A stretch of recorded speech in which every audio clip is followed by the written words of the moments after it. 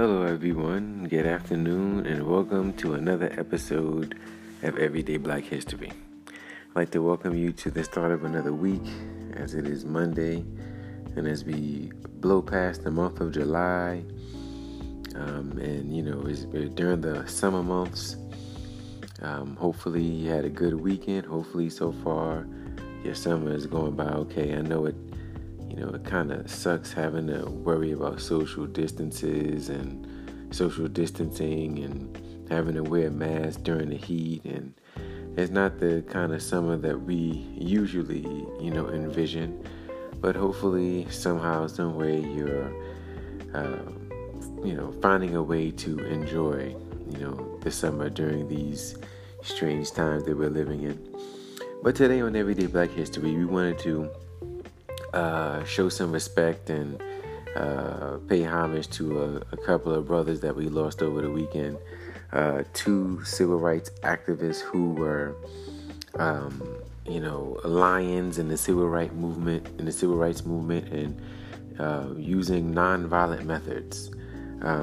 Over the weekend, we lost C.T. Vivian and Congressman John Lewis, and as we mentioned, these are two men who were huge for civil rights and for fighting for equality, for us, and being on the front lines and actually facing violence, head on by people who didn't want equality for Black Americans.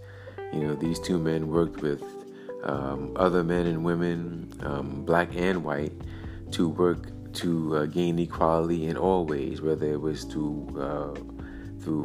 the workplace, through voting. So many different ways they worked to fight for equality for Black Americans, and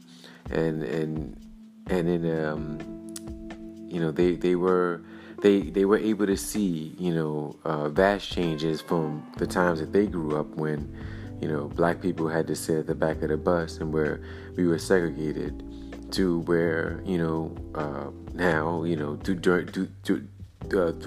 to the freedom rides that they participated in, Black and white people were able to sit together on the bus and on the train or on any location. So we're going to honor them today and just talk a little bit about each of them and about their work and about their lives and, how important they were to Black history and Black culture. So we're going to start with C.T. Vivian, who was born Cordy Tyndall Vivian, July 30th, 1924. And he was a minister and author, and he was a friend and lieutenant to Dr. Martin Luther King Jr., during the Civil Rights Movement. He was born in Boonville, Missouri, and he migrated with his mother to Illinois, where he attended grade school and, in high school. He graduated from high school in 1942 and attended Western Illinois University in Macomb, Illinois, where he worked as the sports editor for the school newspaper. Now, his first job was as a recreation director for the Carver Community Center in Peoria, Illinois. And while he was there, he participated in his first acts of civil rights, where he participated in sit-in demonstrations, which successfully integrated Barton's Cafeteria in 1947. So he had already started his, he had already started his civil rights activism, that early on. Now, while he was studying for ministry at the American Baptist College in Nashville, Tennessee in 1959, he met a man by the name of James Lawson, who was teaching a nonviolent direct action strategies that was derived from Mohandas Gandhi. And he was teaching these strategies to the Nashville student movement.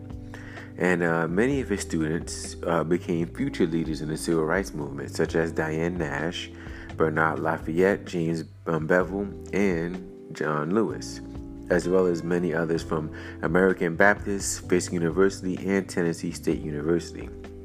They organized a systematic nonviolent sit-in campaign at local lunch counters. On April 19, 1960, over 4,000 demonstrators peacefully walked to Nashville City Hall, and C.T. Vivian and Diane Nash were able to discuss the situation with the Nashville mayor, Ben West, at the time, and got him, which was a big deal at the time, to publicly, agree that racial discrimination was morally wrong and denounce it. And many of those students participated in the Nashville student movement. They took major leadership roles in the SNTC, which is the Student Nonviolent Coordinating Committee, and also the SCLC, which is the Southern Christian Leadership Conference. These are two organizations that were huge during the civil rights movements and the work that they did. And they did it through nonviolent means. Now, C.T. Vivian also helped to found the Nashville Christian Leadership Conference and helped to organize sit-ins in Nashville in 1960, as well as the first Civil Rights March in 1961. He also participated in freedom rides as well. We talked about freedom rides earlier, where white and black people rode together, sitting side by side, in integrated fashion. In these rides during this, and they did these rides during the South, where racism was the most prevalent. And we'll talk a little bit about that a little bit more a little later when we talk about John Lewis. But C.T. Vivian participated in those, and he also worked alongside Dr. Martin Luther King Jr.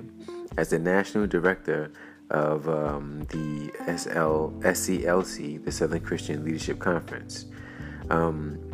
He also participated in the Selma voting rights movement, and he conceived and directed an educational program called Vision, which helped put 702 Alabama students in college with scholarships.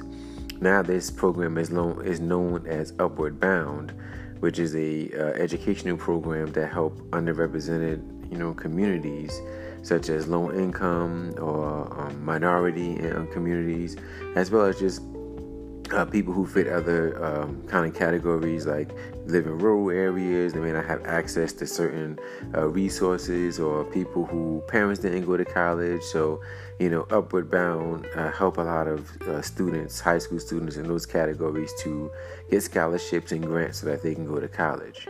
And this was started initially as Vision by C.T. Vivian. In the 1970s, he moved to Atlanta, and he founded the Black Action Strategies and Information Center, which is a consultancy on multiculturalism and race relations in the workplace and in other contexts. He also co-founded the Center for Democratic Renewal, which was initially known as the National Anti-Klan Network. And that's an organization where black and white people work together in response to white supremacist activity. During the 80s, in 1984, he served in Jesse Jackson's presidential campaign as the National Deputy Director for Clergy. And he also helped to establish and serve on the board of Capital City Bank and Trust Company, which is a black-owned bank in Atlanta during the 90s. He continued throughout his life in the 90s and in the 2000s to speak publicly and offer workshops, and did so at many conferences around the country and the world, even including the United Nations. He was featured in documentaries as the activist and analyst in civil rights, and he was on many different talk shows, Oprah, Montel Williams, Donahue, talking about his activism and his experiences. Even as recent as 2008, he founded and incorporated the C.T. Vivian Leadership Institute to create a model leadership culture in Atlanta, Georgia. And the C.T. Vivian Leadership Institute conceived, developed, and implemented the Yes We Care campaign on December 18, 2008. Now, this was 4 days after the city of Atlanta turned the water off at Morris Brown College, which is an HBCU. And over a period of 2.5 months, they mobilized the Atlanta community to donate in excess of $500,000 directly to Morris Brown as bridge funding. And this effort helped to save Morris Brown College, and allowed the college to negotiate with the city, which ultimately restored the water services to the college. So he helped to save and preserve another historically black college that would have, been defunct if it wasn't for his and the C.T. Vivian Leadership Institute's involvement. And later on in life, as in 2013, he was awarded the Presidential Medal of Freedom by President Barack Obama, and for his work in civil rights and after the civil rights movement as well. The citation in the press release, read as follows. It said, C.T. Vivian is a distinguished minister, author, and organizer, a leader in the civil rights movement and friend to Martin Luther King Jr. He participated in freedom rides and sit-ins across our country. Vivian also helped found numerous civil rights organizations, including Vision, the National Anti-Klan Network, and the Center for Democratic Renewal. In 2012, he returned to serve as interim president of the Southern Christian Leadership Conference.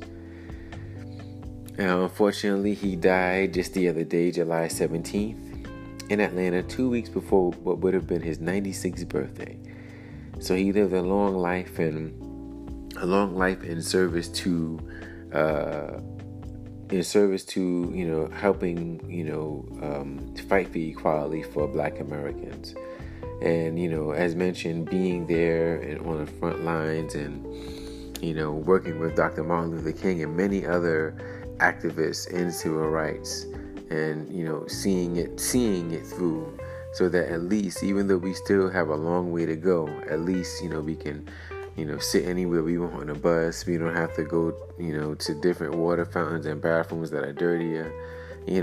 His work and the work that he did with his fellow civil rights activists really did help at least get us to where we are today. Because during the times when they were growing up, it was a lot worse. So, C.T. Vivian, we say rest in power. We salute you for your contribution to Black history and Black culture. Now, as mentioned, the second person we're going to highlight today is Congressman John Lewis. And a lot of him and C.T. Vivian did a lot of work together, and they were involved with the same people. Congressman John Lewis, politician, civil rights leader, served in the House of Representatives for Georgia's 5th Congressional District from 1987 until his death. He was one of the Big Six leaders during the March on Washington in 1963, chairman of the Student Nonviolent Coordinating Committee, and his life and his work was even dramatized in that movie Selma that came out a few years ago. So he's a lot more well known than C.T. Vivian because of the fact that his fight was actually dramatized, and he was in politics as well. But he as well, was a lion in the civil rights movement and literally bore the scars of trying to fight for equality. Now, he was born February 21st, 1940 in Troy, Alabama, the third of 10 children. His parents were sharecroppers in Pike County, Alabama. And he said as a young child, he had little interaction with white people. And by the time he was 6, he had only seen 2 white people in his life. But as he grew older, he began to experience racism and segregation when he would go to take trips into town. And he would experience it in places like the public library, in Alabama.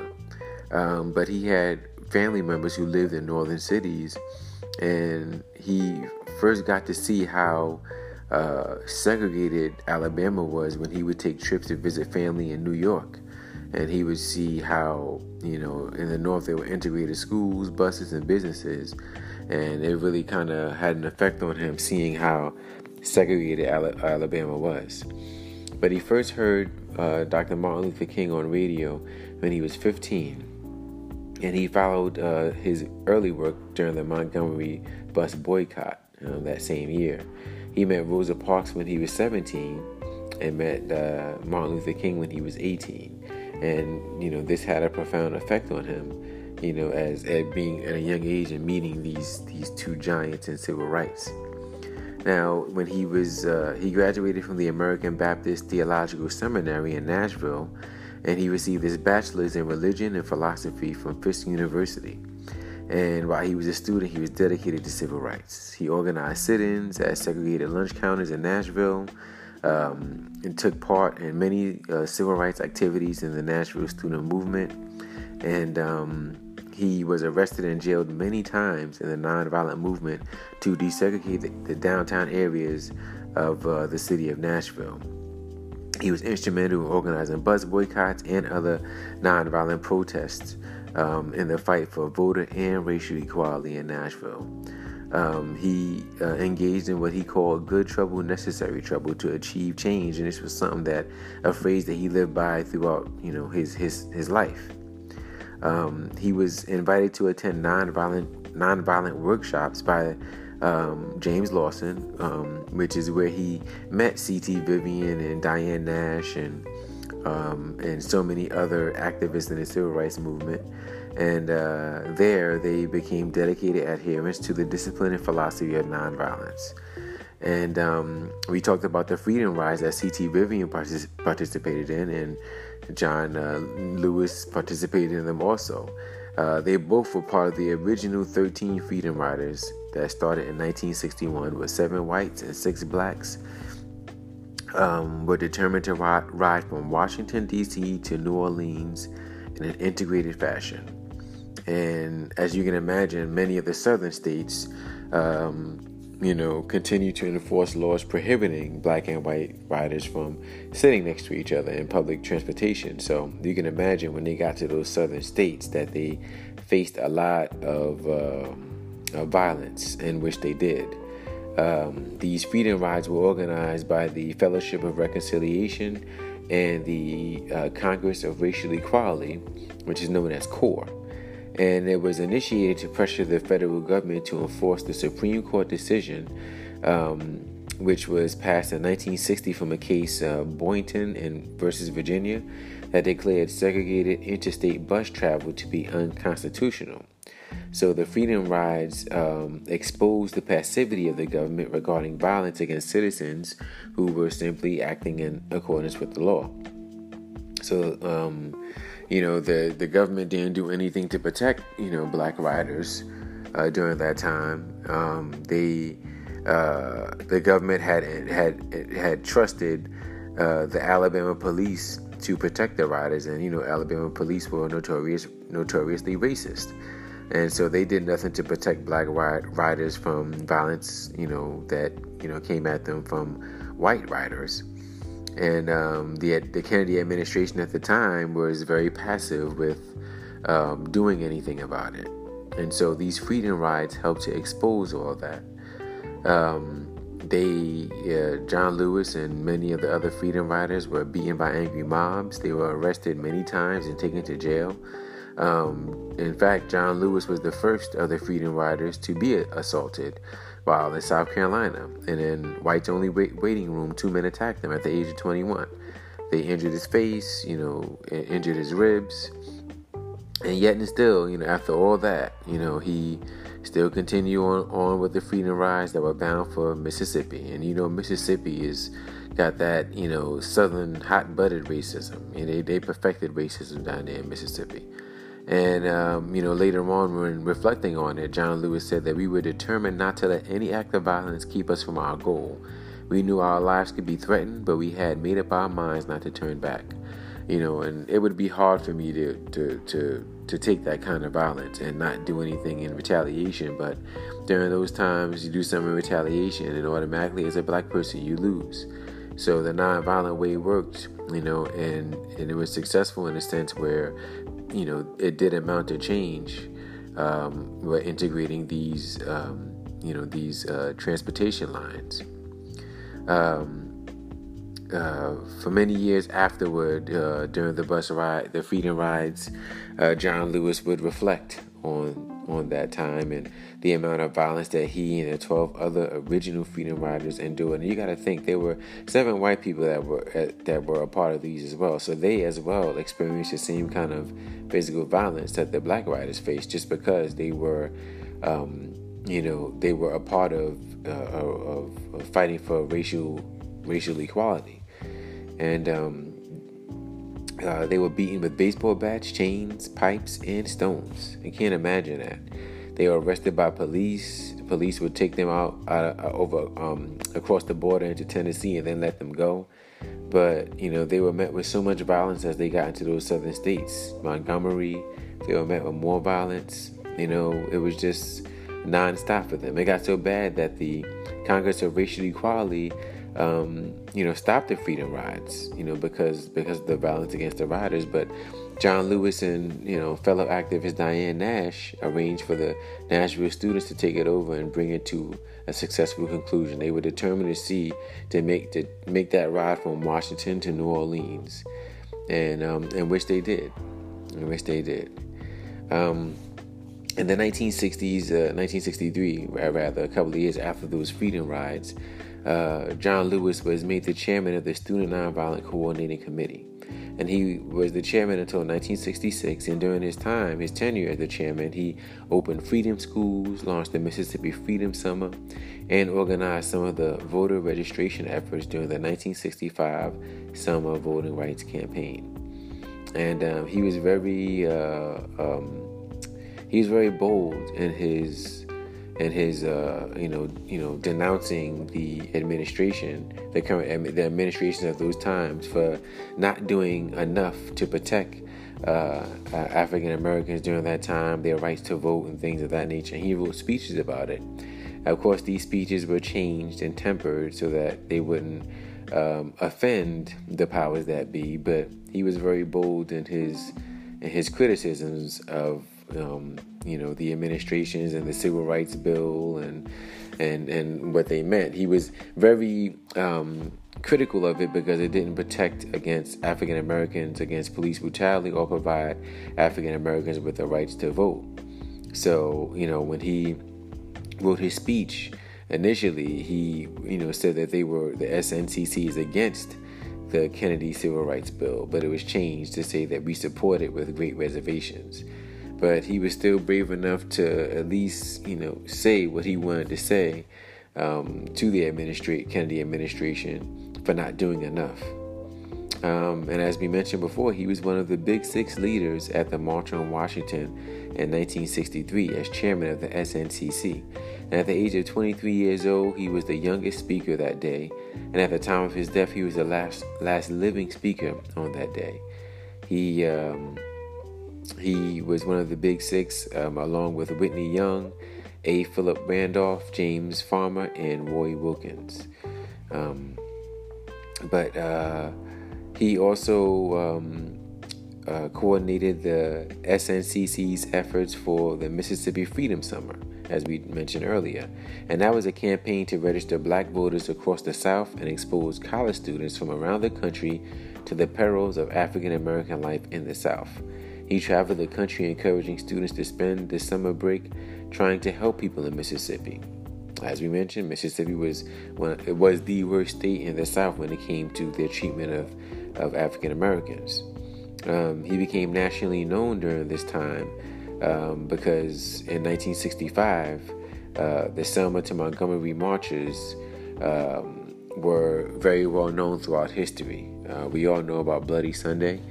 And when John Lewis and many other fellow activists and over 600 marchers marched across the Edmund Pettus Bridge in Selma, Alabama, in which they were beaten by Alabama state troopers. They sprayed tear gas and, were beating demonstrators with nightsticks. John Lewis himself, his skull was fractured, and he bore the scars of that day on his head for the rest of his life. That was one of the things that were dramatized in the movie Selma. And I don't remember the actor who played John Lewis, but you got to see, dramatized what he went through during that day, March 7th, 1965. Now, throughout the years, he continued to work in different forms of activism. In the late 60s, he took a job as an associate director of the Field Foundation, moving to New York. He also became the director of the Voter Education Project from 1970 to 1977. And while he was there, the organization added nearly 4 million minority voters to their voting rolls under his leadership. And that was despite, difficulties that were caused by a recession from 1973 to 1975. They were still able to get more minority voters registered, which was a success. He began to get involved in government work in the late 70s when he ran for U.S. Congress for the 5th Congressional District in 1977. He lost, but he began to work in different forms of government. And in 1981, he ran for the Atlanta City Council, in which he won. And he served on the council from 1981 to 1986 when he ran again for the 5th Congressional District, because the person who had the seat, Fowler, who beat him back in 1977, ran for U.S. Senator. And so he ran for Congress against another brother named Julian Bond, who ran the NAACP. He also was part of the SNCC as well. And they ran against each other, and Julian Bond had a lot of support in the black community in Atlanta. But John Lewis pulled an upset against him, and he beat him.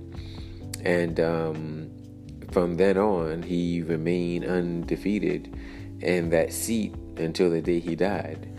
So he was reelected 16 times. He only dropped below 70% of the vote in the general election only once in 1994. But he held that seat all that time. And, I'm curious to see who would run for that seat, now that he's gone. But, he ran in that seat, and he held that seat for over 30 years. And throughout his tenure, he was very vocal on many different things. The Gulf War he voted against. He was vocal against, President, Bush when he won the election, and John McCain's campaign against Barack Obama. There's so much about his tenure in Congress that, can be looked at, whether good or bad. Not saying he was a bad congressman, but, people have their views of some of the remarks he made during his tenure as a congressman. I always like to reflect on his work in the civil rights movement, because it helped to get us at least where we are today. And as we all know, we have so much more to go. We have so much farther to go. But the work that him and C.T. Vivian did at least got us to where we are now. Because when they were, as mentioned, when they were coming up, it was so much worse. Segregation and having to ride in the back of the bus. But John Lewis, his work, speaks for itself.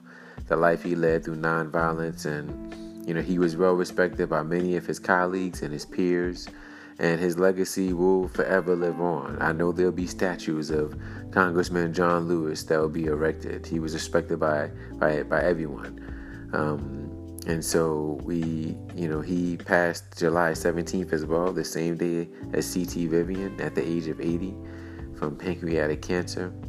And but as we said, his legacy will live on in the work that he did. So, Congressman John Lewis, we thank you for your contribution to Black history and Black culture, and we salute you.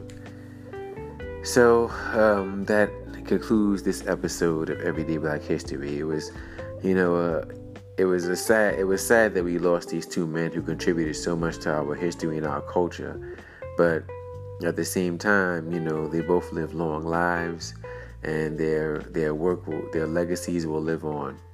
And as we continue to try and work for equality and and get there. These are men that will be looked up to, and because of their work. And we're going to definitely start to highlight some of the women who contributed to civil rights as well, because there were many women, unspoken women who contributed to civil rights, and we're going to talk about them as well as we highlight. Since we're talking about these two men, it kind of makes me want to do a few episodes highlighting activism and civil rights in the civil rights movement, especially during the time that we're living in. So that concludes this episode of Everyday Black History. Enjoy the rest of your week. We will be coming with another episode by the end of the week. So just enjoy the rest of your week and stay safe, stay healthy, and stay tuned for the next episode.